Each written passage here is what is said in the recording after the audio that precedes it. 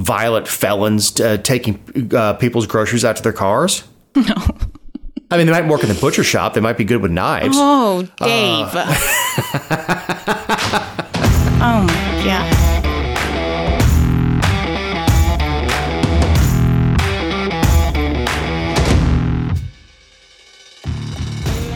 The Georgia Virtue presents the Let Me Tell You Why You're Wrong podcast.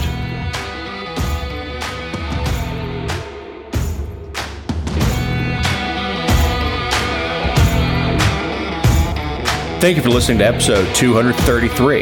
This week, we have an update on the FBI misleading a judge for a warrant, the federal vote buying scheme, jail housing scam, and Jessica tells us about the latest drug shortage. I'm Dave Roberts.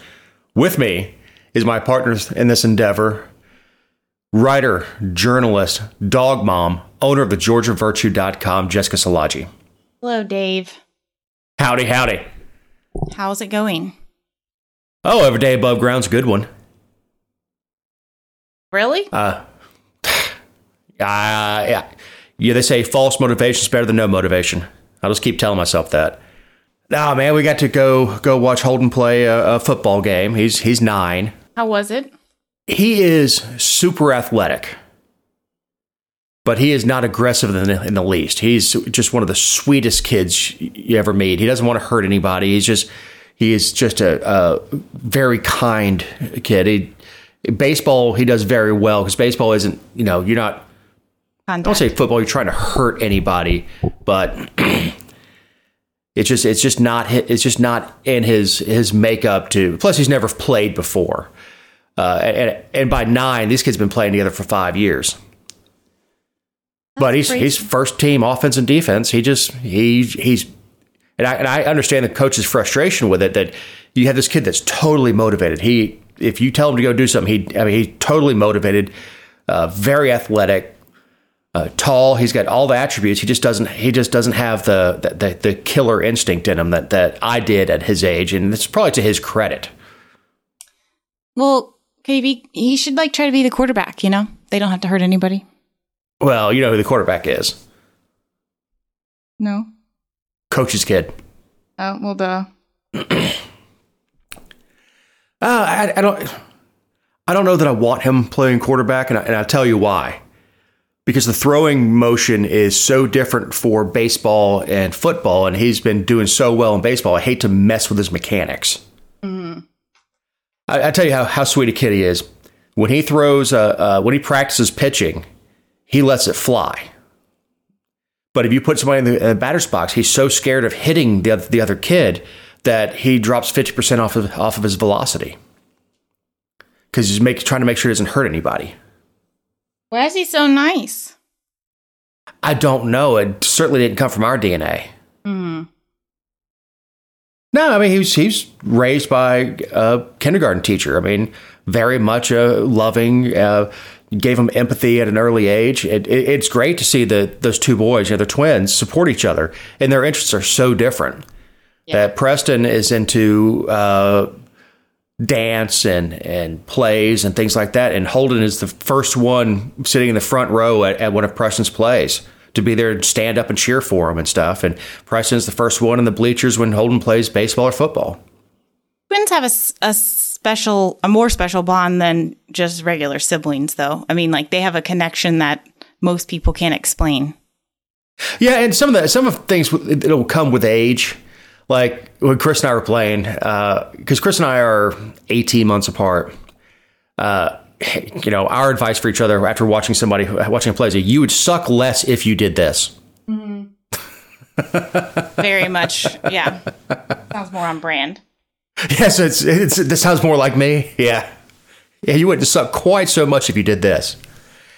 Well, we're going to get into the specifics of your week, but how is Stanley Eugene? Oh, Stanley Eugene is well. As the show drops, it is his Staniversary.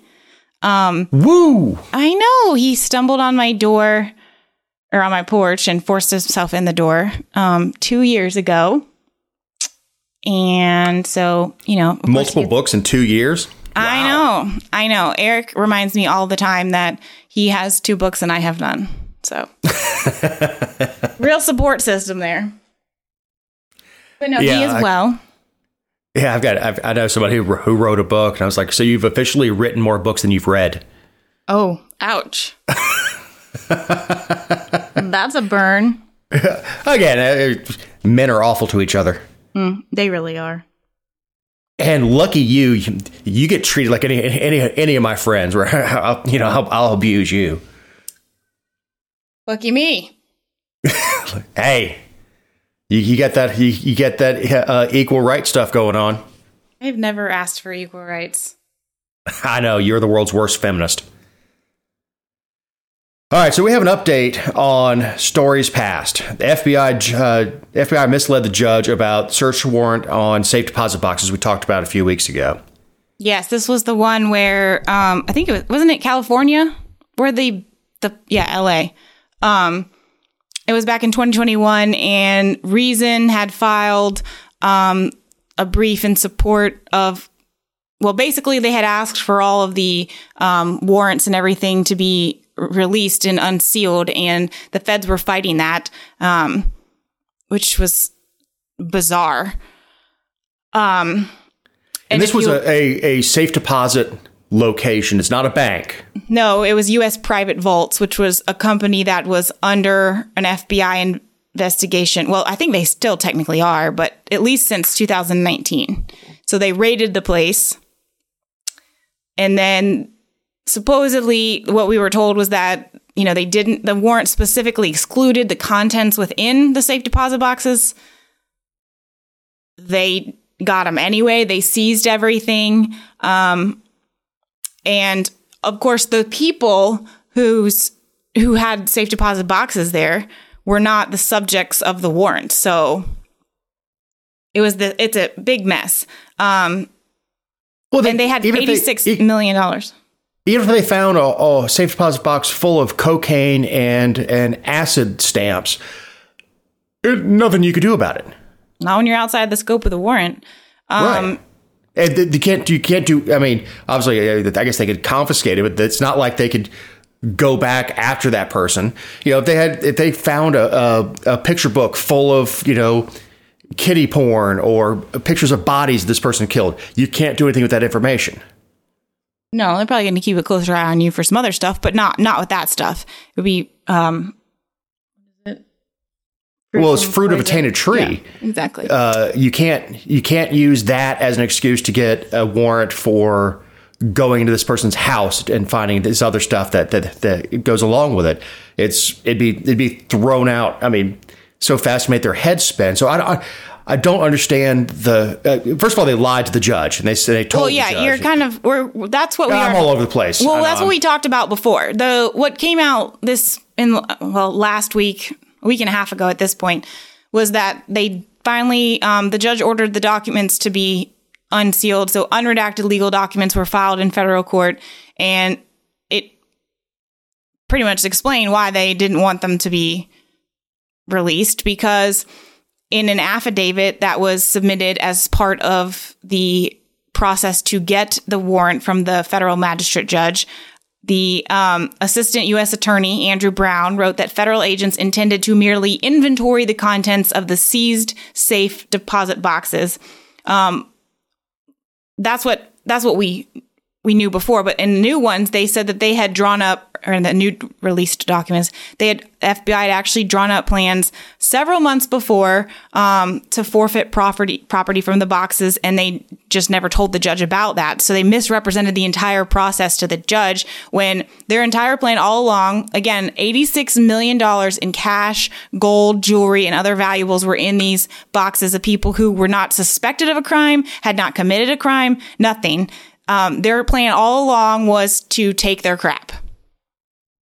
Right. Yeah. And they didn't tell the judge about it. And the FBI agent, he said in a deposition, which was also filed in this report or in these documents, his quote was from the deposition: "We'd already determined that there was probable cause to move forward with civil forfeiture proceedings against the contents of the safe deposit boxes before the search occurred." probable cause to move forward on civil forfeiture proceedings. That's an interesting concept there, because usually civil forfeiture comes when you're suspected of committing a crime or being party to a crime. So these people weren't suspected of being a crime. They just had a safe deposit box at a company or at a company location where they were otherwise, investigating.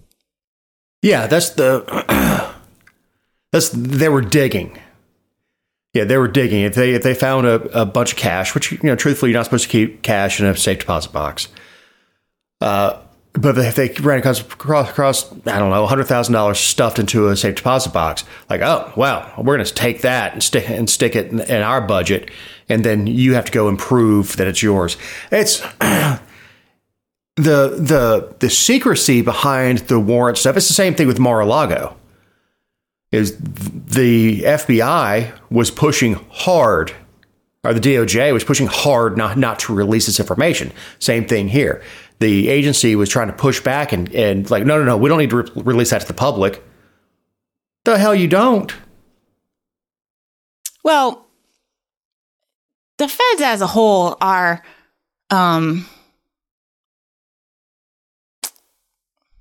it's just a different beast in federal court. I mean, we have just everything is different. The way that they provide records, what records are available to the public, how discovery works, just all of it is just a mess. I don't like it at all. But another special agent said that they had the warrant application, and of course there were affidavits that were submitted to it, and then affidavits on the side, which is what I just mentioned. But she also had supplemental instructions for the ones that were going to be raiding this private vault location, and they were told to be on the lookout for cash that was inside the safe deposits and boxes, and to note, quote, anything which would suggest the cash may be criminal proceeds.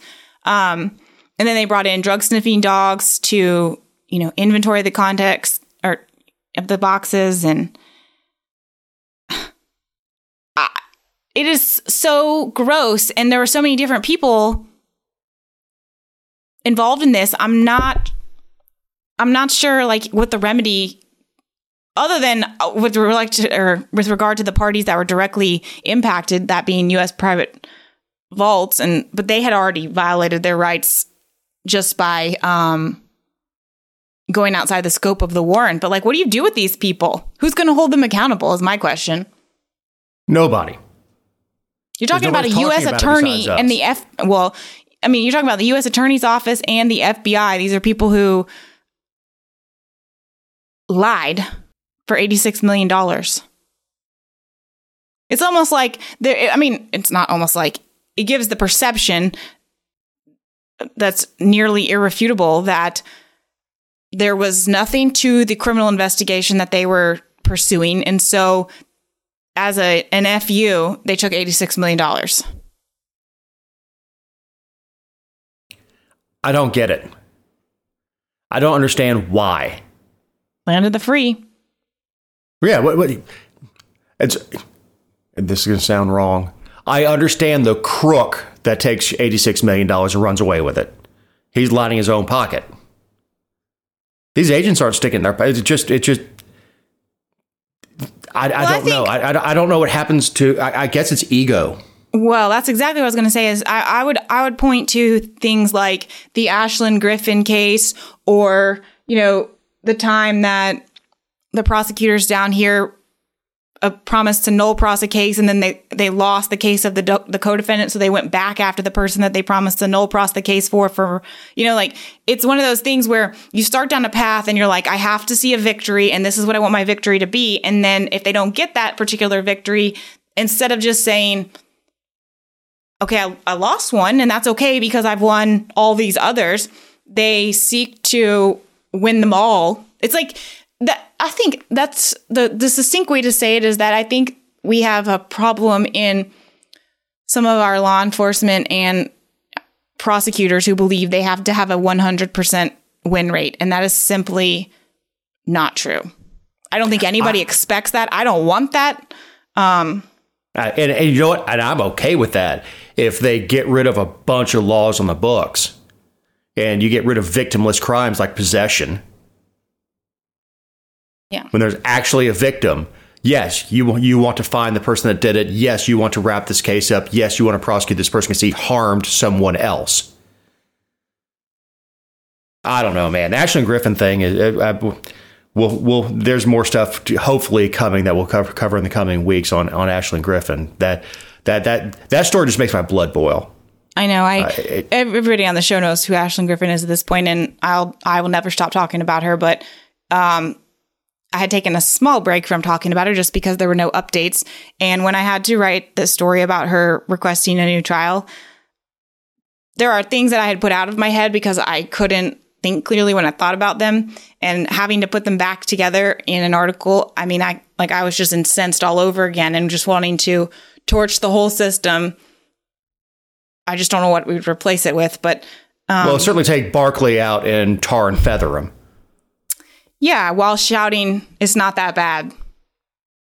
Yeah, if you just tell me to stop, I'll stop. Why didn't you just say get away? God, that's that. Let's get on to what you did this week. I did a lot this week, but towards the end of the week, I attended a jury trial. And it was for a case that we've talked about on the show. It was in Bullitt County, of course, and it was stemmed from an incident back in May of 2020 where, and I'm just going to use their first names because it's a little bit confusing, but a man named Robert and a man named Lloyd got in a dispute. Robert was married to Lloyd's wife. So Lloyd and his wife are currently married. Robert used to be married. He's the ex-husband. They have 3 children together. There was an incident. Well, there are lots of incidents. There were histories of domestic disputes, I'll say, restraining orders, criminal trespass servings, things like that. But in this May incident,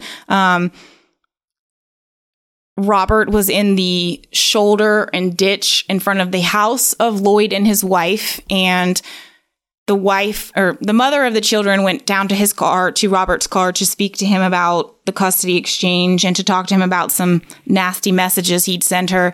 And when she knocked on the window, reportedly, he swung the door open, hit her with the door, and began swinging a metal baseball bat at her.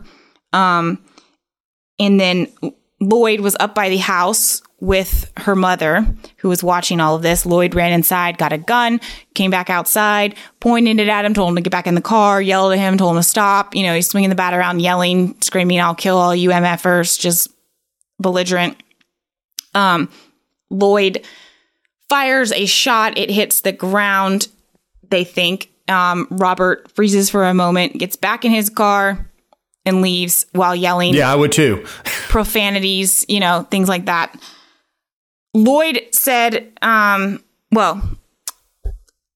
and his wife and her mother, they called 911, reported this.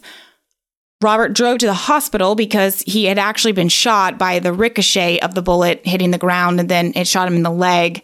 Drove to the hospital. Of course, when you get to the hospital, it's a mandatory 911 call if you have a gunshot wound. And so they called the sheriff's office. Sheriff's office came to the hospital to take a report about the incident.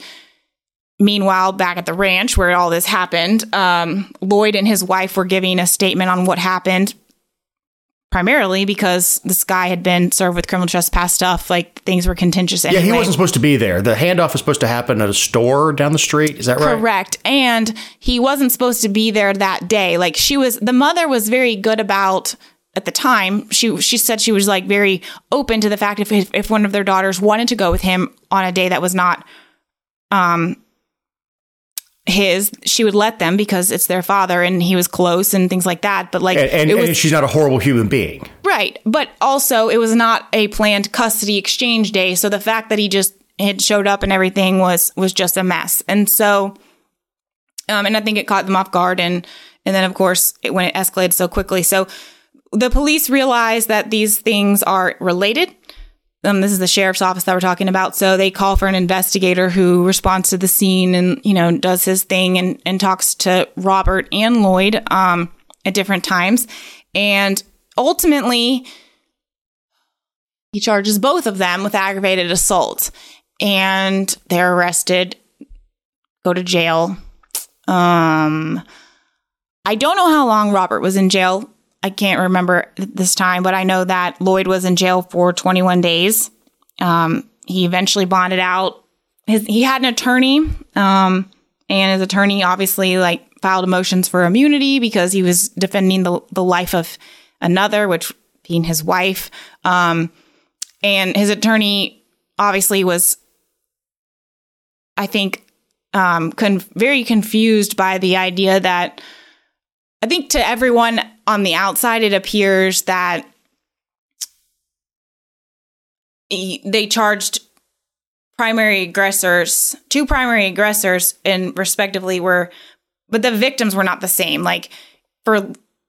In the allegations that were laid out at trial, Robert was the primary aggressor against the woman who was the victim, and then Lloyd was the primary aggressor against Robert. But obviously to the rest of us, we're like, okay, well, Lloyd was clearly defending his wife.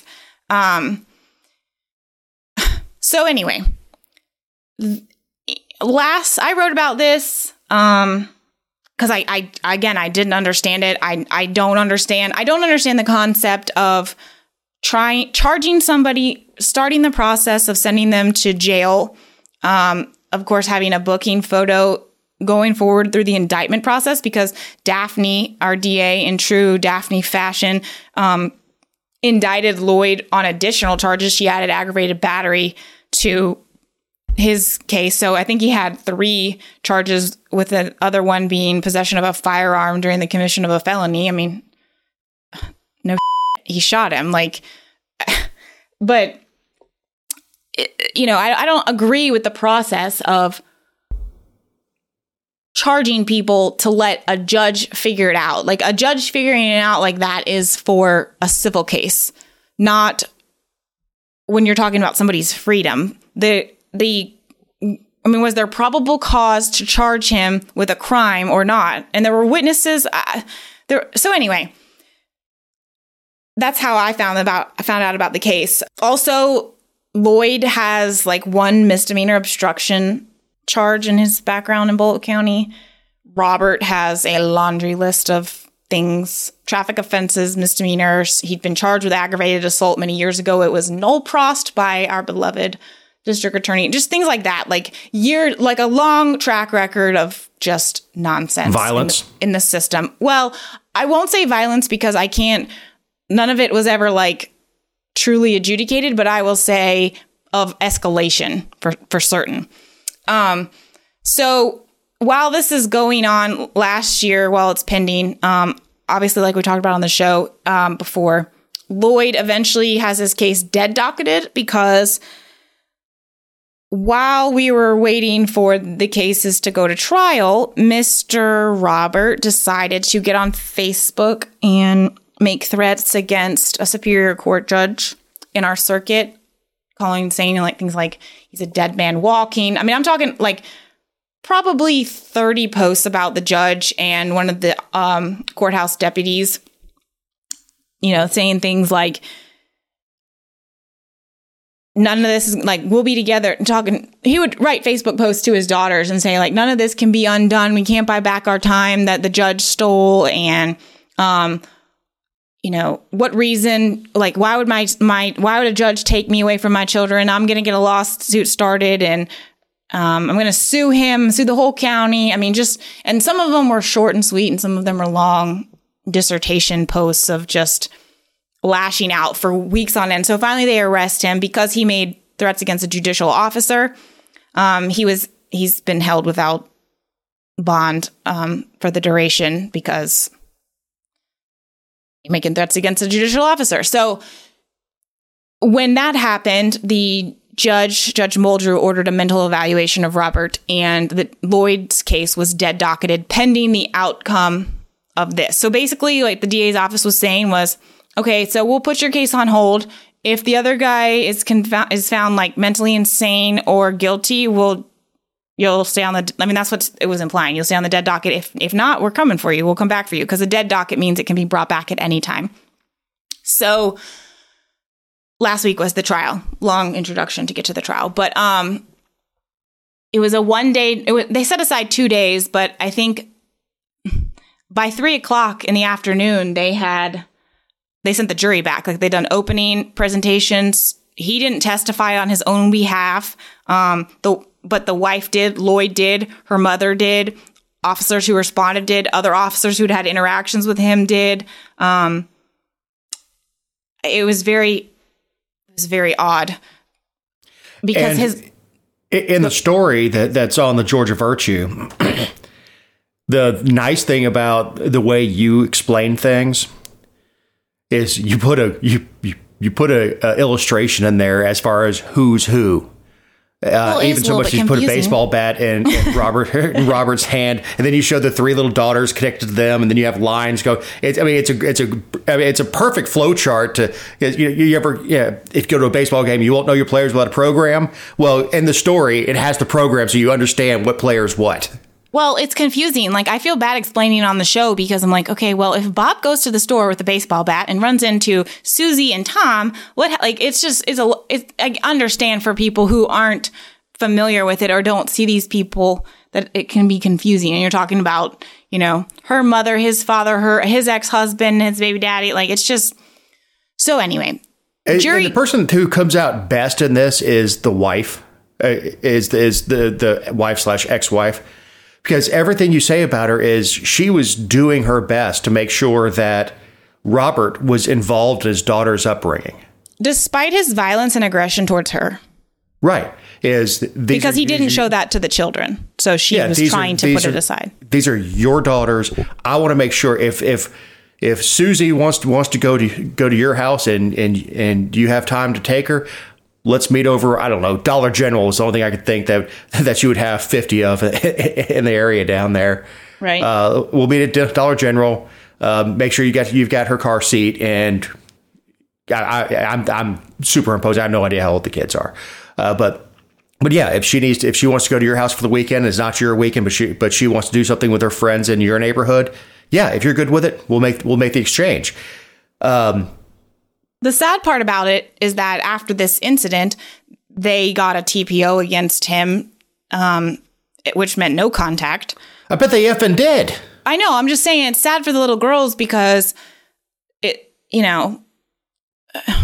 just sad. Like, he was wrong, but it's, and Lloyd, he got a lot of criticism on my post because he testified that he fired a warning shot, but his full testimony was that when he was pointing the gun and yelling at him to, get in the car, leave, get out of here, he was pointing it at his head. And in his mind, he said the girls flashed through him and how that's their father, and he couldn't bring himself to do it. I mean, of course he would have if he had to. If the guy hit his wife, I'm sure it was a difficult position to be in, and it was all happening very quickly. But I commend him for not blowing off the head of his stepdaughter. I mean, that's a lot to unpack. Plus, look at what they'll do to you in the Ogeechee Judicial Circuit. I mean, hell, it's a risk. So, anyway. Well, look, you come after my wife with a baseball bat, you're getting 2 to the chest. Yeah, I mean, he showed a lot of reservation and restraint, and he still got punished for it. But yeah, he did everything within reading your stories. And I've been following this story, I guess, for 2 years now. We've been talking about it, and I followed your writing and all that stuff.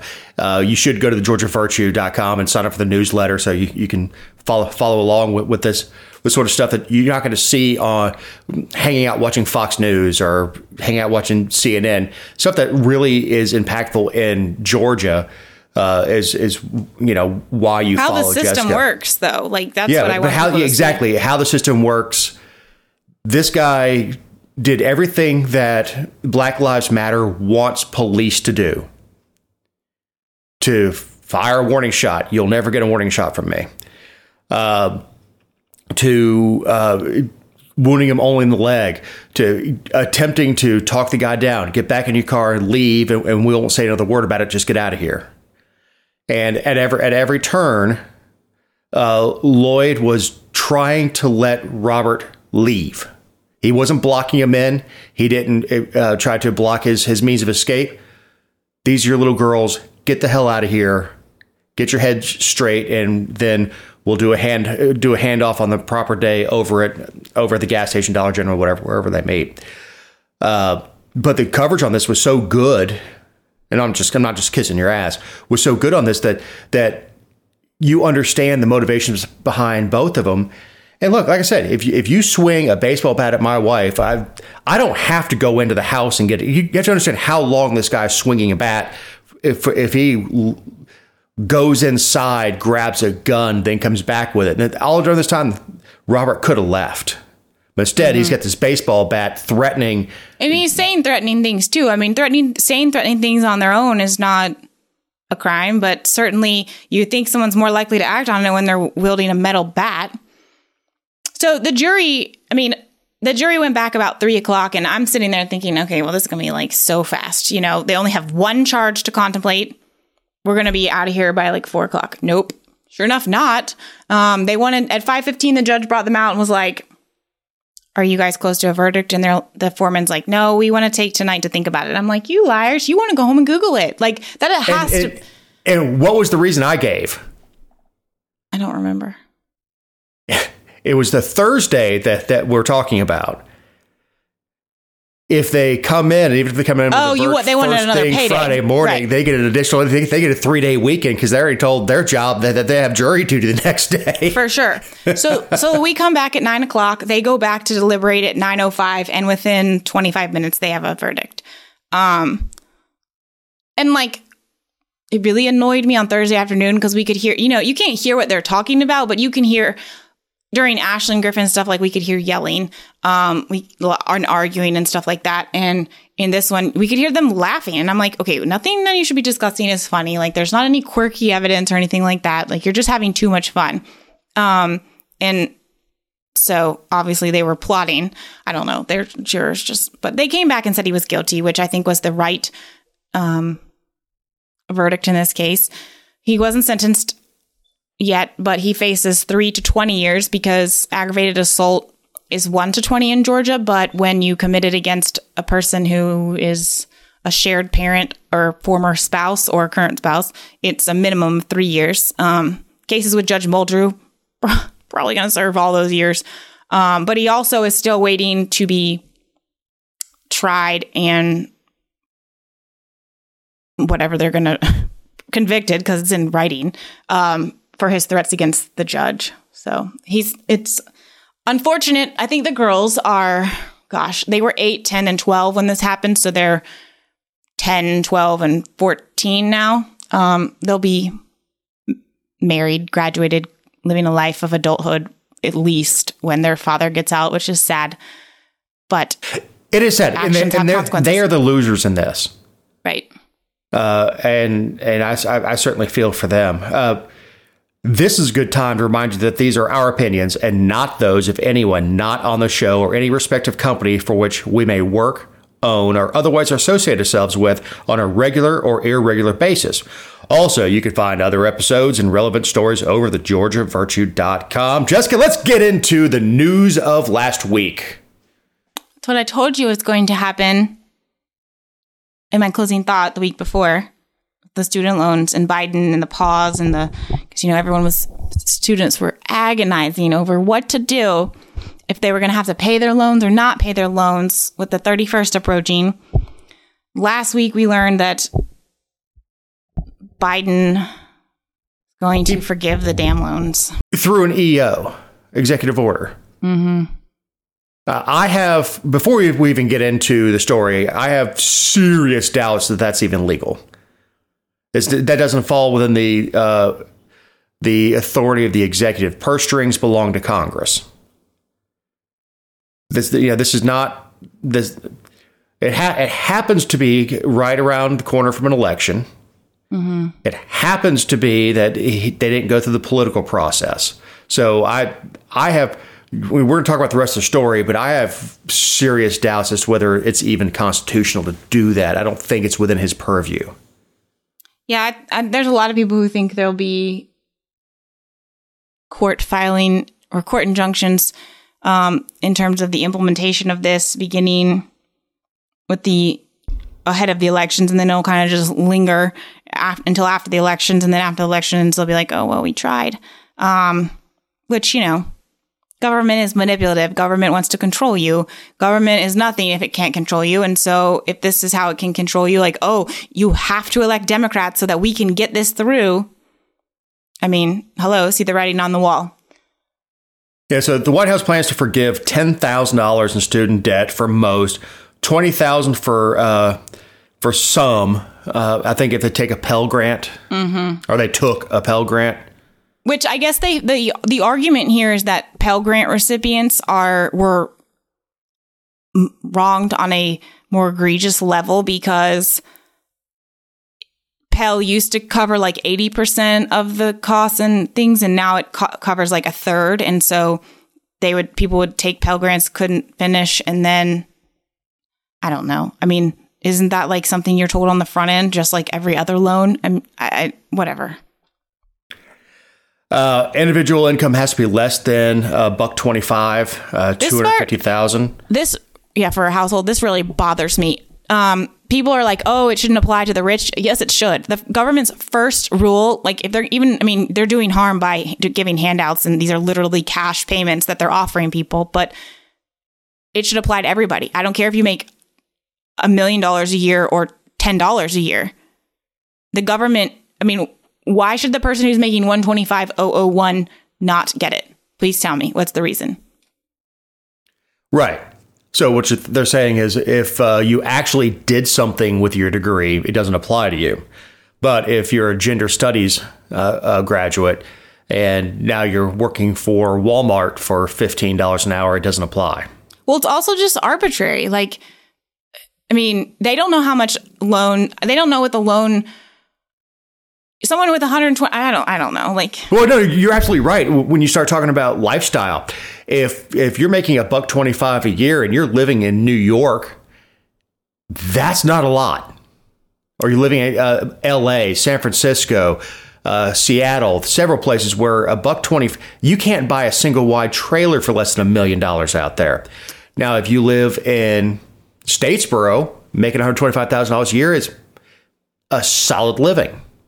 Yeah, but you're also forgetting that it very well could be that this person who's making that much money has $400,000 worth of loans. And sure, they made that decision on their own. I'm certainly not advocating for it. All I'm saying is that it doesn't make any sense to say that these people are worthy and these people aren't, when there is no difference, because you're not comparing anything other than the actual dollar amount they bring home. No other. What if the person who makes $125,000 has $100,000 in medical debt too? That is crushing them.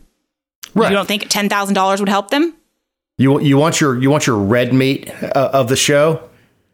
It doesn't apply to trade school because they're already making more than $125,000 a year. Some of them, very much so. Yes, especially welders. Yeah, there's your red meat conservative statement of the show. Yeah, but it drives me up a wall to see. And I told you when we were talking before, I'm in several Facebook groups, and I don't go to echo chambers. I do obviously follow being libertarian and follow the Republican Party and all that stuff. So, but I don't leave myself in echo chambers. I'll go and I'm in a group that has a lot of communists in it. And I don't mean I'm calling them communists. They call themselves communist. And they are jumping up and down cheering about this thing. And I'm like, and they say, well, conservatives. They think they deserve it. Yeah. That's what's horrifying. Well, conservatives say it's not fair. Well, aren't you the ones telling us life isn't fair? No, life isn't fair if somebody is born and they grow to be 6'3" and they have natural talent that you don't. Life's not fair. That's just the way it is. Not being fair is not a function of government. Government literally has to give equal protection under the law. And I wouldn't be for just handing out $10,000 to every adult in the country either. I don't like handouts.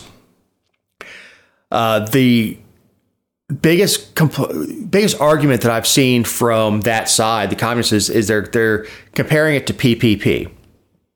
Yeah. And how much of that was forgiven?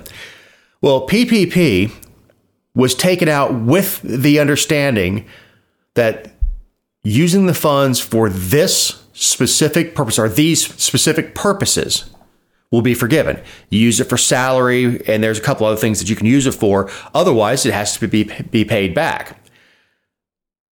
You can't compare the two.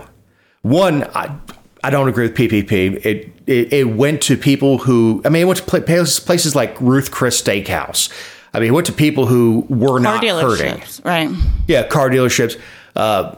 I've got bankers in my family, several bankers in my family, and one of which is a commercial lender in Florida. And he said, of course, banks take care of their high value customers first. That's just the way it is. Yeah, you can again, fair. You can stomp and scream about fair all day long, but the bank knows where their bread's buttered. So, and he told me he had people that were very, very, very well off, very successful. We're not going to shut down. We're still taking PPP funds, and they want to be pushed at the front of the line. And the guy that was running, I don't know, a sandwich shop that got shut down. Well, he's out of luck because his balance is nowhere near this other guy, so his priority is way down. Yeah, PPP was a giant abortion going in. Nothing was going to live from this.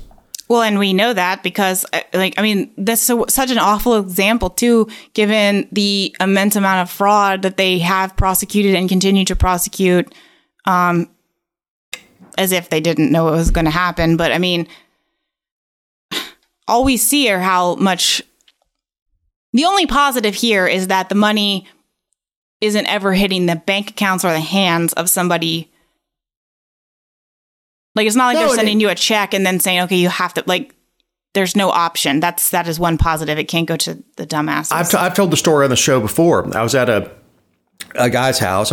Kid to me, but he's 22, 23. He was doing his clinicals, which means he was at the end of his college life at Life College. And he told me he had $300,000 in debt. I'm like, how in the hell did you rack that up? Oh, he bought a motorcycle. He bought a car. He used part of it for down payment on his house. And I said, and me being me, I said, son, how much do you make when you crack a back? He goes, I don't know. It's about $50.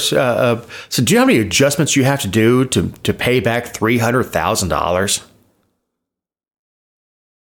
Do they not teach math at Life? No, obviously not.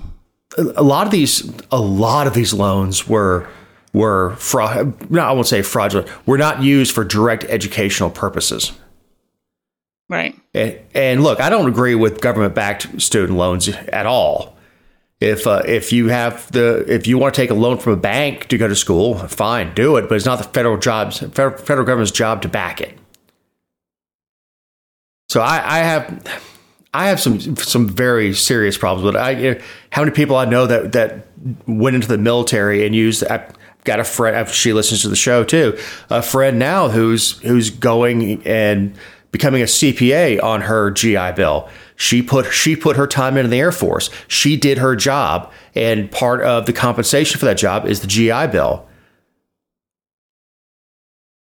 And you got people that are out there using their student loans to buy cars. We know this. We know it's not anecdotal. We know this across the board. People. That's what a lot of these folks were doing because I get a free car because I'm still in school. I don't have to pay for it for another 4 years. It's insane. Yeah. But yeah, I don't know how this doesn't cause inflation. Well, yeah, it's hilarious to me that people are like, oh, well, this is going to be so great. Well, okay, so let's just talk about the fact that here's a couple of examples. A typical construction worker making $38,000 a year with a construction management credential. Their payments will be there because they're also going to lower all the payments in addition to forgiving so much of it. So they'll be paying $31 a month instead of the $147 they pay now.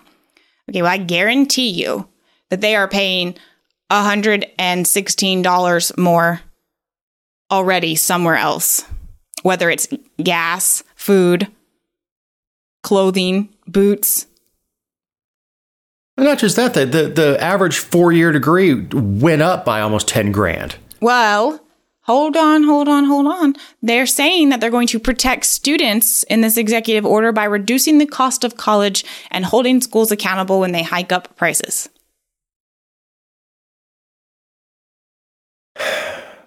Get out of the education business. Get out. Get out of that. I'm talking to government. Mm-hmm. Get out. Get out of financing schools. Get out of financing students. Look, college was so much more affordable, obtainable, and more access for people in the lower income brackets before we got involved in making student damn loans. I've said before, if you get to go to Harvard, especially even as an undergrad, there is a scholarship available to you. If you are that good, that smart, and you got into a premier school like that, there's somebody willing to pay for your school. Now, you may owe them some time when you get out, but there is somebody willing to go ahead and pay for your school and have a job waiting for you when you get out because they want a Harvard grads. And even with grad school, if you go into Harvard Law, there are law firms lined up down the block to get these kids. And like, oh, we'll pay for the school. You're gonna have to work for us as an associate attorney for 4 years, whatever it is. Right. You know, these oh man, I mean, the stuff when they start talking about how much they're saving, you're not saving $1,400 a year when they reduce your payment. Oh, you're prolonging it. This idea that you're saving it because you're not paying it. No, the debt. They're not saying the debt's going away, other than the 10 grand. They did say that they're going to, after like right now, they forgive after 10 years of payments. 20 years of payments. If you're not done and you have less than $12,000 on your loan balance, they'll forgive it for good. Jesus. But they're going to drop that to 10 years of payments. Like, what the F? Because.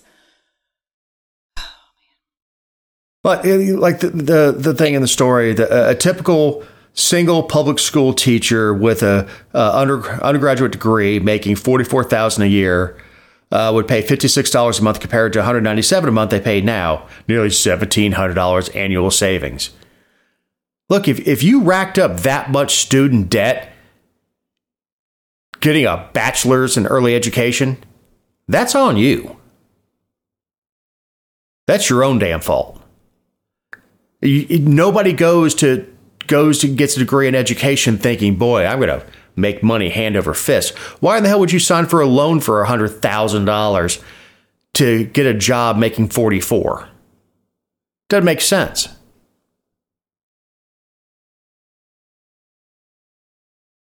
No, it's Jesus.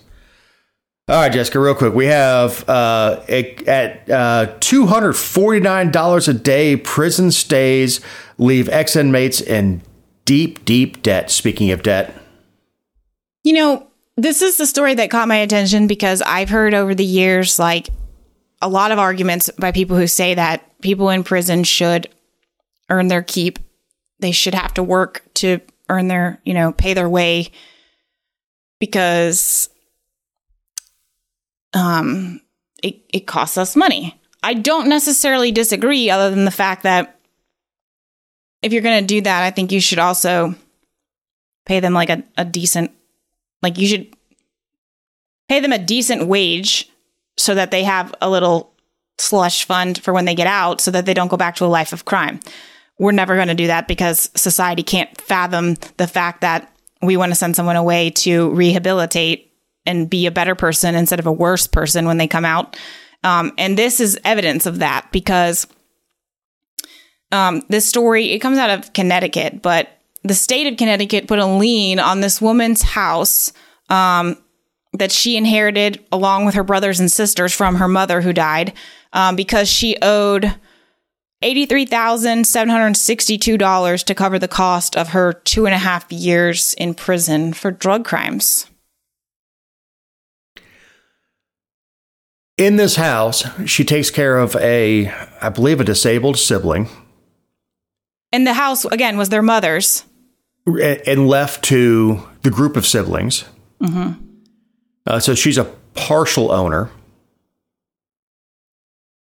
She's talking about having to sell the house to pay the lien.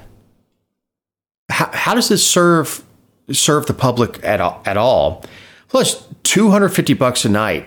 That's nuts. The Hampton Inn is $180. Yeah, bad food, a shared room. I mean, and no freedom. And again, like we're talking about a drug crime. I mean, what? This is a new law that Connecticut enacted, and she's now the lead plaintiff in the case. But I fail to see you talking about the public interest of. I mean, on the level of the house and why would they do this? But like, it is absolutely nuts to suggest that someone who serves 2.5 years behind bars should pay the state $83,000 when they get out.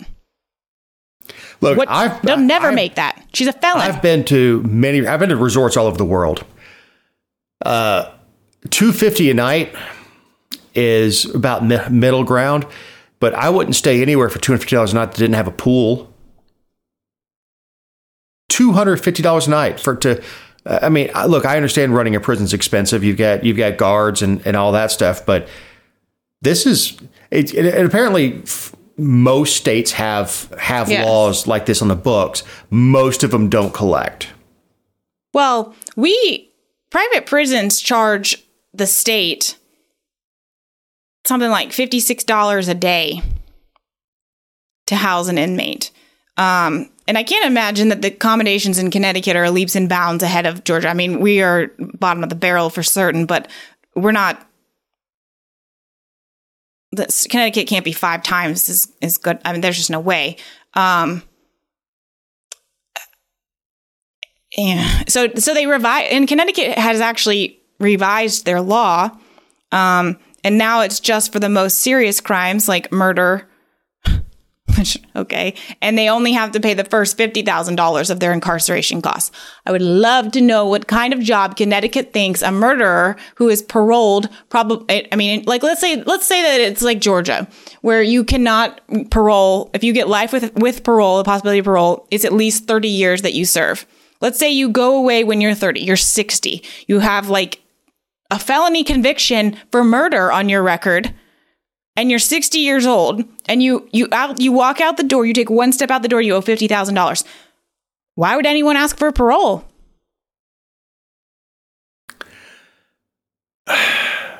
It's an insurmountable amount of money for these folks.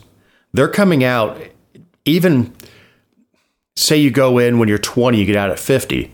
You're still, what are your job prospects? It's going to involve your back and a shovel. Or a Walmart greeter.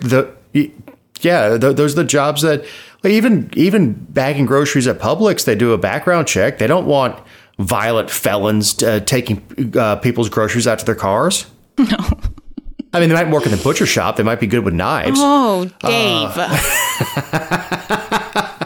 Oh, my God. But what are your job prospects? And the places that we see... As a society, we want all criminals to see the error in their ways, get right with the law, right with the Lord, and move on and do something productive with the time they have left. They've paid their debt to society, but apparently not if they're going to hang you with another $50,000. So when you're working for minimum wage, which honestly, companies that hire felons know that they can pay as little as they want because where else are you going to go? Yeah, and who's going to Who's going to back you in that fight? So, you can't hire an attorney. Why would an attorney lend you any money? You already owe the state $50,000. That's what I mean. Like, you can't even retain an attorney to challenge anything that's going on. I mean, it's just. And we wonder why people go right back to a life of crime. That obviously these people just are mentally defective. They just go right back to crime. No, it's because we don't forgive anymore. There was a time, and this goes back to me watching Westerns growing up and all that. So he was in prison. He's done his time. He's paid his debt. We're going to give him a job. Let's see how things work out. Life isn't like that. Part of it is being a litigious society where I'd be scared to hire a former felon, especially anybody who got convicted of a violent felony, because I can't have them in people's houses because of my liability. Mm-hmm. And that's sad. They could come out of prison with a certificate in heating and air, but I can't. I could have them on job sites that are like new construction, but I couldn't have. Doesn't matter how talented the guy is. I can't put somebody who was convicted of violent assault. I can't give them my truck and say, okay, we'll go over to Mrs. Jones' house and fix her air conditioner. I can't do that. The liability is too high. Yeah, it's a mess, and this is. I hope she gets the judgment relieved. I hope they have to pay for her attorneys, and I hope they have to give her. I mean, immediately they should remove the lien. Like, are you freaking kidding me? I can't. Yeah, and look, this is a AP story, so it's a middle of the road story as far as political leanings. She sounds like a. Before you talk about her, I just want to make sure that it doesn't go unnoticed or unmentioned that one of the top Republicans on the Judiciary Committee in the state Senate up there said that he opposed the repeal of the reforms that they already made, but he might support reforms in the future, like allowing them to pay off the debt in installments. He said, everyone has issues.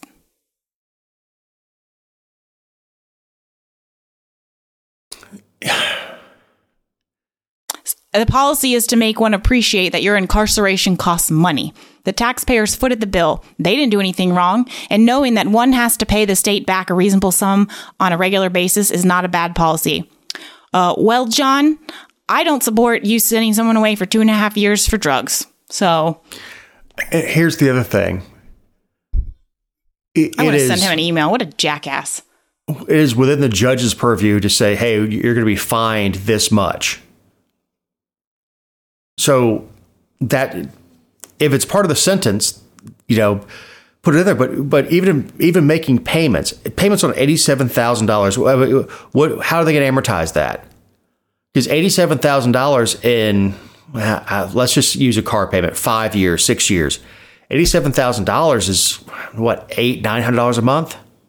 The hilarious part is that they say that the average undergraduate leaves college with $25,000 in student loan debt. And this is more than 3.5 times that. And people have no problem with this. The freaking hypocrites.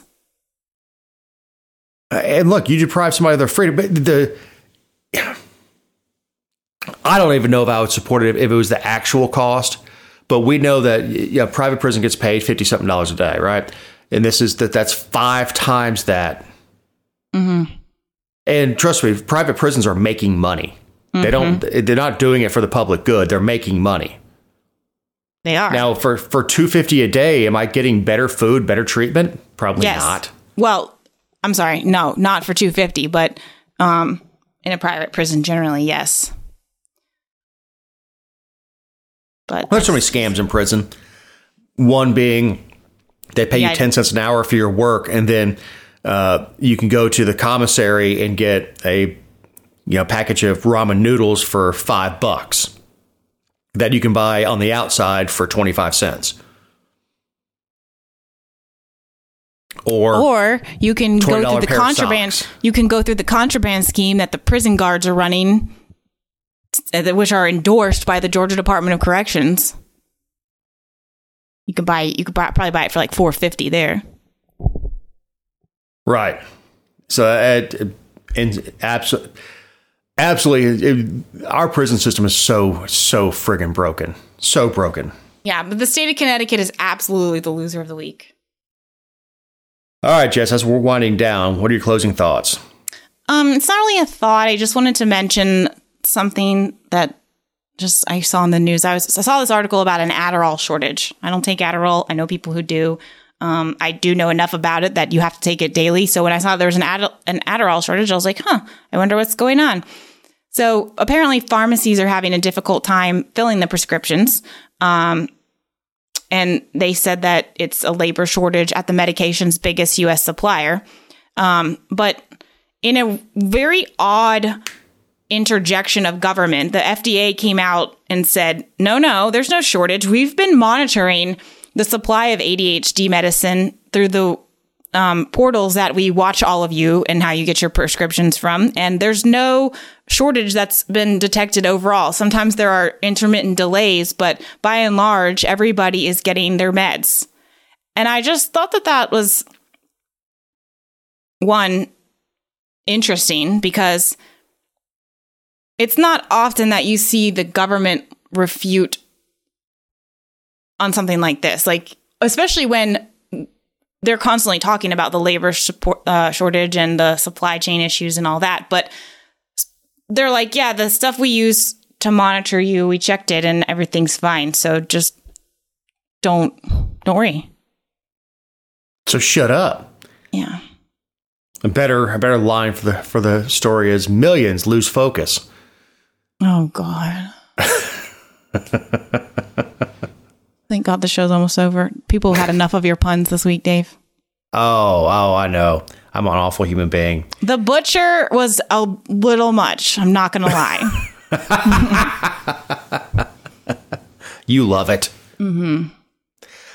Wednesday will be the 25th anniversary of the death of Princess Diana. True tragedy, because, she had left public life and was trying to get away from, paparazzi, and literally ended up overturning in a tunnel in Paris. She was there are a lot of people who don't remember Di. She was the people's princess. She was considered a commoner. In this country, we wouldn't call her a commoner because she's obviously from a wealthy family. Because you just don't bump into a prince when, you're mopping floors at Walmart. That's not what the movies say. Well, there you go. I know. You just kiss a frog, right? Mm-hmm. The problem is the prince that she married was already a frog and she kissed him. Mm-hmm. But it was... I think laws have changed across Europe as far as chasing down celebrities, and that's probably for the better. But it is... and I think that the two boys unveiled a statue of her not long ago and recognized her work with, I think, AIDS and orphans and stuff. And it's sort of what you do when you become a royal is you take up certain charities. But it's worth recognizing that Wednesday would be 25 years since she passed. And as I get older, it doesn't seem like that long ago. No, certainly not. So... for Eric Cumby, who takes the audio we provide him and turns it into something you can listen to, and this week in rather short time, as we're recording Sunday afternoon rather than Friday morning, so he's got to hustle to get this out on time. For Jessica Szilagyi, my partner in crime, I'm Dave Roberts. Have a great week.